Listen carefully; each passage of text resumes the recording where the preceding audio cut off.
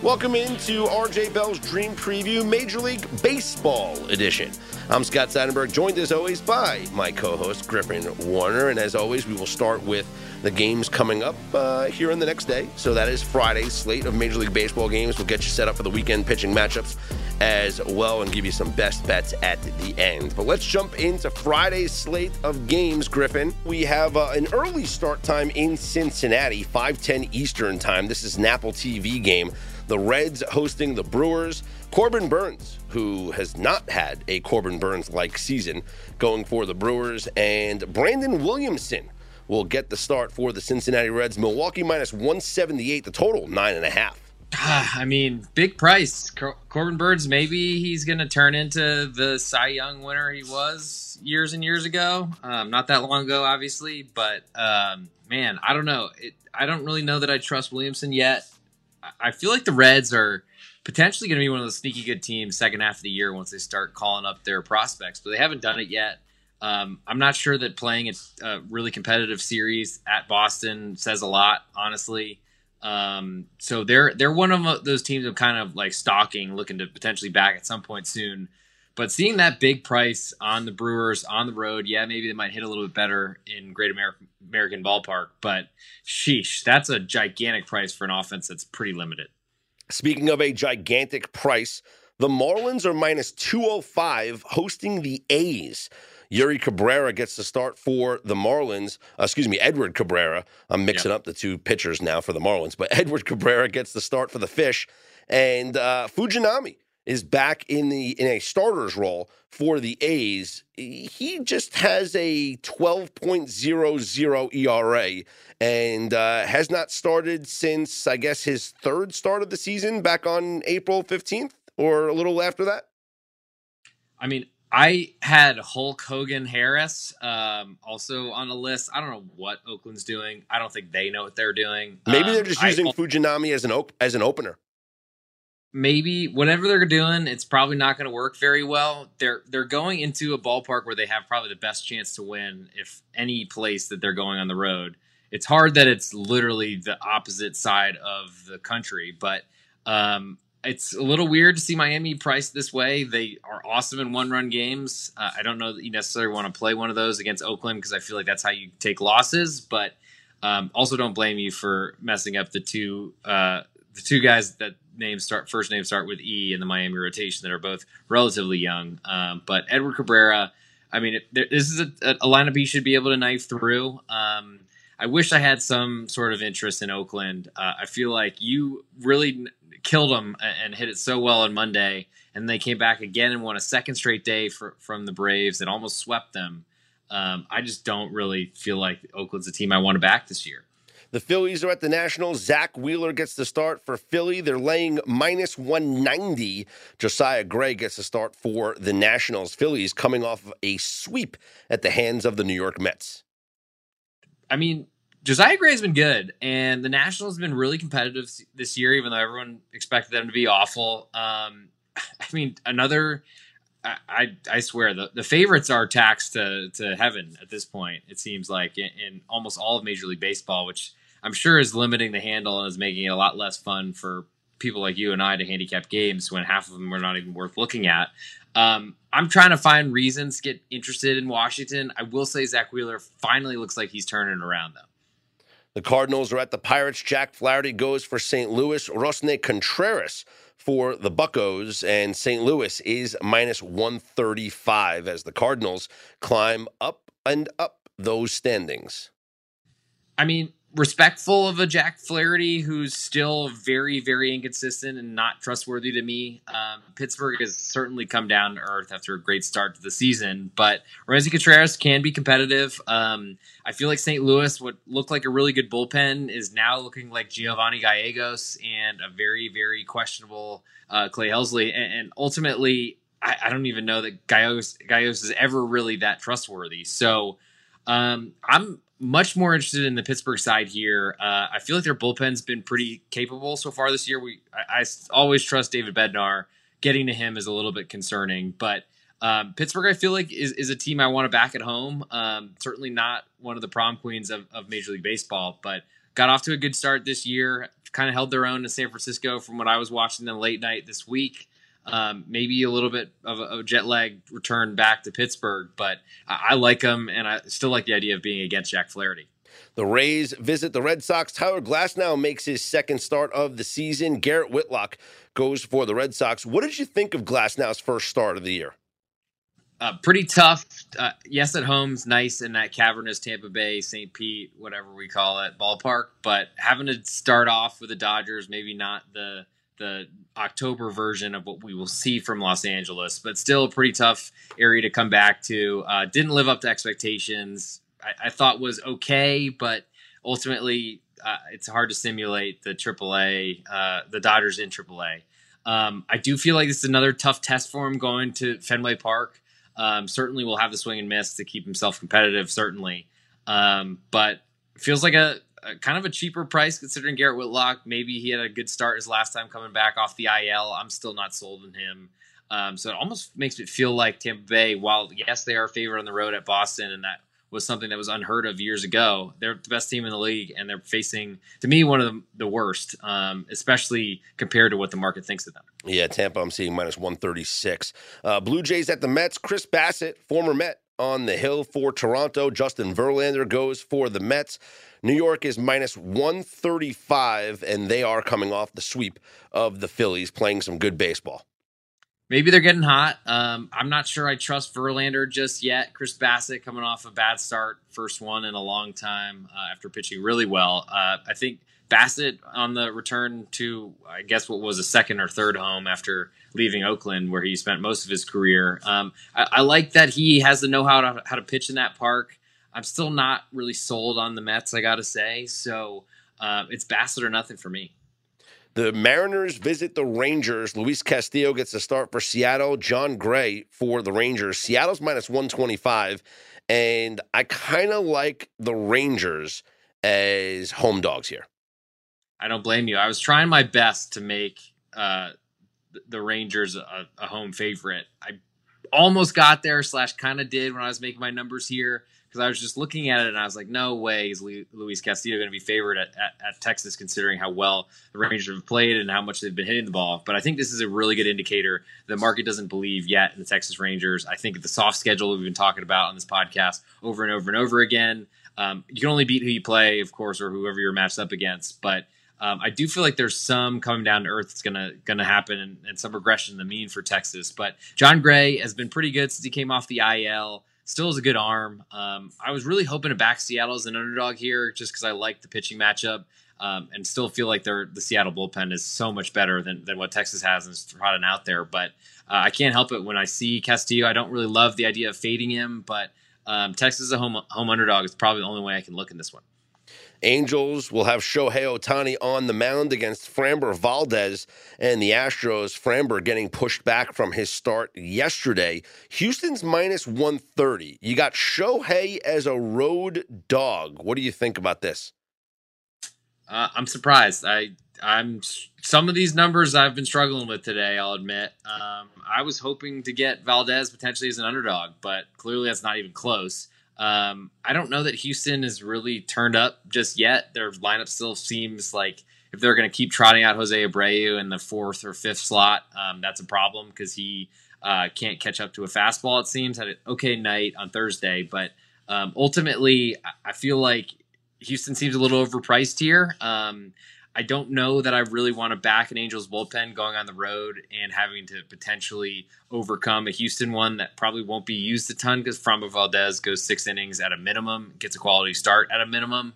Never a bad idea to grab Ohtani as an underdog, but I do feel like Houston is a better team than the Angels, and they're at home. So I guess this number makes a little more sense than I was expecting. Aaron Savale gets the start for the Guardians at the Twins, and Bailey Ober, Minnesota's minus 140. Low total, 8.5. Especially low after watching the Cleveland bullpen meltdown on Thursday night. If Cleveland is going to put up 6 runs on on Pablo Lopez, so many Lopez's, so little time in that Twins bullpen or pitching staff. But scored 6 runs on Thursday, the Guardians did, and couldn't hold on to that lead. I'm starting to really worry about Trevor Stephen in that 8th inning role. Getting the ball to Clase seems to be like a big problem for them. and they don't really have enough hitting to really do that or really survive. Bailey Ober's been really great to start the year for Minnesota. They're getting healthier, seeing Royce Lewis just smacking the ball around with another big home run tonight to tie the game. Jorge Polanco with a big double coming off the IL for this first game back on Thursday as well. I'm trying to find reasons to avoid Cleveland, and honestly, I don't need a lot here. I'm not sure about Savali coming off the IL either. Chase Anderson will get the start for Colorado in KC against Jordan Lyles and the Royals. And despite Jordan Lyles throwing a really good game to start, against the Nationals, I think he allowed 1 run in the first inning and then went 4 scoreless innings. He then showed up in the 6th where he got tagged for a bunch of runs. Lyles this year has not picked up a win. He is 0-9 with a 7.3 ERA. Yet, Kansas City's favored, -120. So you're saying there's a chance. Yeah, I don't love backing pitchers that are about to go 0 in double digits to start the year. I do feel like this is one of the best type of scenarios he could have, drawing a Colorado offense that's nothing really in Coors Field, and it's even worse and less than nothing on the road. I feel like this number is reflecting a better Kansas City bullpen than what Colorado's got out there. Pierce Johnson, incredible whip numbers, all those sort of things, despite a fairly high save total so far this year. Blew the game today in Arizona, so I feel like there's going to be some jet lag involved as well. As weird as it sounds, like it's Jordan Lyles as a slight favorite or nothing for me when I'm looking at this one. Reese Olson makes his major league debut for the Tigers. Not sure what the White Sox are going to do with their pitching situation yet, but do we know anything about Olson? I'm RJ Bell, and I'm going to give you some straight talk. Now, there's 2 types of people that try to be healthy. One is the fanatics. They're the types that show up in Vegas and they got a water bottle and they got celery chopped up. And let's forget about them because I'm nothing like them. And you know what? I know a lot of them love AG1, but I'm not speaking to them. You guys got it covered. You know AG1's good. I'm talking about the people who try, but they're not perfect with it. And to me, that's what makes AG1 perfect, is you can have a big dinner and maybe eat a little too much, maybe have that glass of wine or that beer. You're not feeling great. Next morning, you have the AG1, and all of a sudden, you're back feeling good. And to me, if you can have that as your home base in a way, that center, that equator, that center that you can return to at any time with just a nice drink and feel healthy, well, I love it. If you want to take ownership of your health, it starts with AG1. Try AG1 and get a free 1-year supply of vitamin D3 and K2 and 5 free AG1 travel packs with your first purchase exclusively at drinkag1.com/RJBell. That's drinkag1.com/RJBell. Check it out. DraftKings, the leader in fantasy sports, just dropped a brand new fantasy app, Pick 6.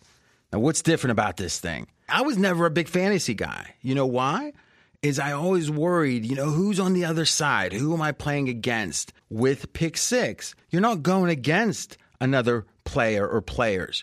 You're going against the bookmaker. You're going against the number that they put up. So all you got to do is pick between 2 and 6 NFL players and choose if they're going to have more or less of the stat that interests you. Download DraftKings Pick 6 app now and sign up with code RJ. That's code RJ.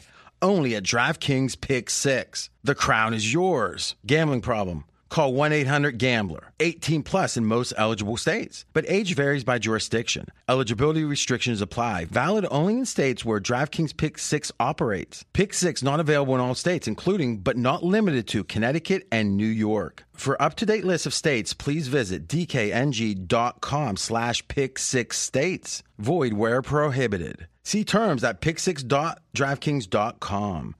Hadn't heard of him until today. Feel very unprepared on him, so I'm kind of glad there's no number for me to have to speculate on either side of this one.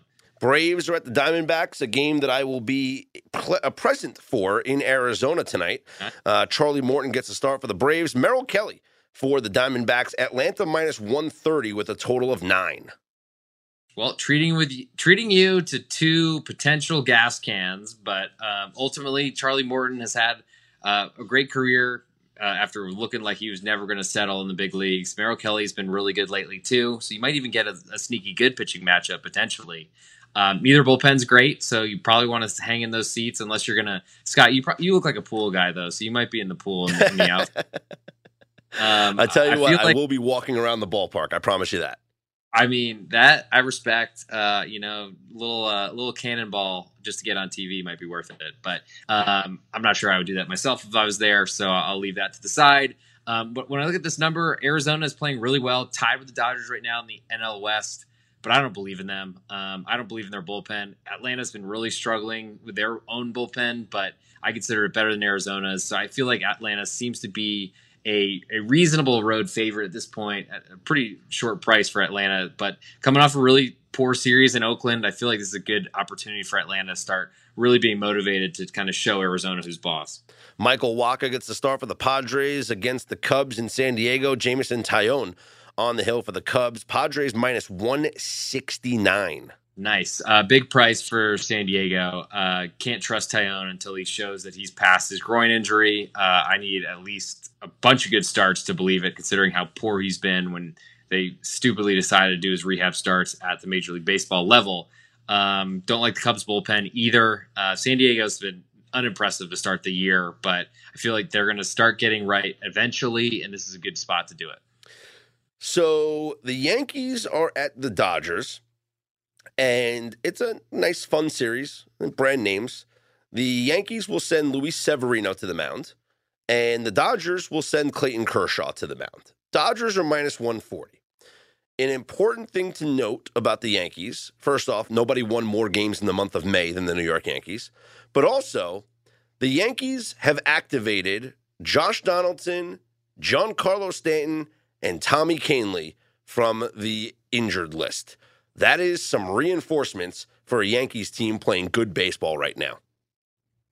Yes, and much needed reinforcements considering what I think Willie Calhoun was hitting third behind Judge. Real great protection on Wednesday night in a 0-0 game that went to the 10th inning and they couldn't score with bases loaded, one out. Anyway, I'll stop complaining about that one. But great series in Seattle, ultimately winning the first two, nearly getting a road sweep. I'm not really sure what to expect from Giancarlo right off the IL. Certainly a good, even just the body in that lineup will give a lot of protection to other hitters in there. Rizzo, I don't think he's hit the IL, but wasn't playing at all this week so far. I'm not really sure his status, but with the new IL rules, if you wait more than 3 days, you can't backdate it for that long. So he must be around the corner, potentially coming back. That makes me feel like this number is a little bit more explainable because it seems really short on the Dodgers, especially with Kershaw, how well he's been throwing this year. Severino coming back, though, big arm, never a bad idea as an underdog. I'm really looking forward to the series. I think it's going to be an awesome, very entertaining one. Late night, so especially good for coming home from whatever you're doing during the day. Not having to worry about getting too distracted unless you're swimming in that pool at Chase Field. But I got to say, I'm interested in seeing how Severino does here because I don't think the Dodgers are that dominant force that they have been for so many years. I just think Stanton and Donaldson, two big right-handed bats in that lineup against a lefty in Kershaw, will boost the Yankees here in this game. And finally, the Orioles at the Giants. San Francisco minus 160 with Logan Webb on the mound against Dean Kramer. Feels like a big price for San Francisco considering how competitive the Orioles have been. Logan Webb has been so good, so it's really hard to find any fault with wanting to back him at home. I think I'm more interested, especially in that ballpark and with great bullpens, about seeing low totals and low amount of runs scored. Maybe a first 5 under would you lose a little bit of the Baltimore bullpen's influence there, but you also don't have to deal with the Manfred Men ghost runners late in the game, and especially after watching the Cleveland Minnesota game on Thursday somehow go over after being 1-1 in the fifth. Bullpens are starting to really scare me at this point. So I feel like big price on Kramer. I don't know that I trust him enough against San Francisco to really go punch for punch with Logan Webb, but Logan Webb has kind of been unlucky this year. So I think the more I talk about it, I don't see a lot of runs in this one. And I guess I'm talking myself even more into the Baltimore Orioles as we're talking about it. Let's take a look at some pitching matchups over the weekend. Logan Allen will face Sonny Gray as the Guardians take on the Twins. That one just feels like a first 5 under to me. It does, and honestly feels like Sonny Gray got a lot of respect in Houston, had a lead for a lot of the game until Altuve grand slam. I just feel like the Guardians are a team that are kind of lost until they prove their bullpen's better. I feel like I'm looking to fade them and certainly play unders involving them. Paul Blackburn will make his second start for the A's against Sandy Alcantara and the Marlins. This is on Sunday, and this one feels like a first 5 under. I mean, I don't blame you. I was sort of expecting you to say you wanted to jump on the Paul Blackburn bandwagon after such a good performance in his first start off the IL. But Sandy Alcantara seems like his numbers aren't really indicative of him being a bad pitcher all of a sudden, that he'll eventually turn the right way or something like that going further in the season.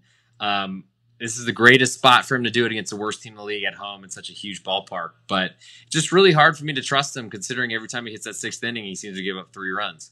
Zach Gallen back on the hill on Sunday for the Diamondbacks against the Braves. And he is literally the best pitcher in the world pitching at home this season. Let me just throw out some numbers here. Zach Gallen this year in his last 12 appearances at Chase Field, 10-1. Well, not this year, just over his last 12 appearances. 10-1 with a .68 ERA and .68 WHIP. He's the first pitcher to have 10 or more wins with an ERA and WHIP both under .70 over a span of 12 home appearances since Walter Johnson did it in 1917. That's how good he's been at home. Yeah, the internet was nowhere in sight back then. I feel like the internet might be nowhere in sight by the time Zach Gallen allows a home run. Siri was getting involved. They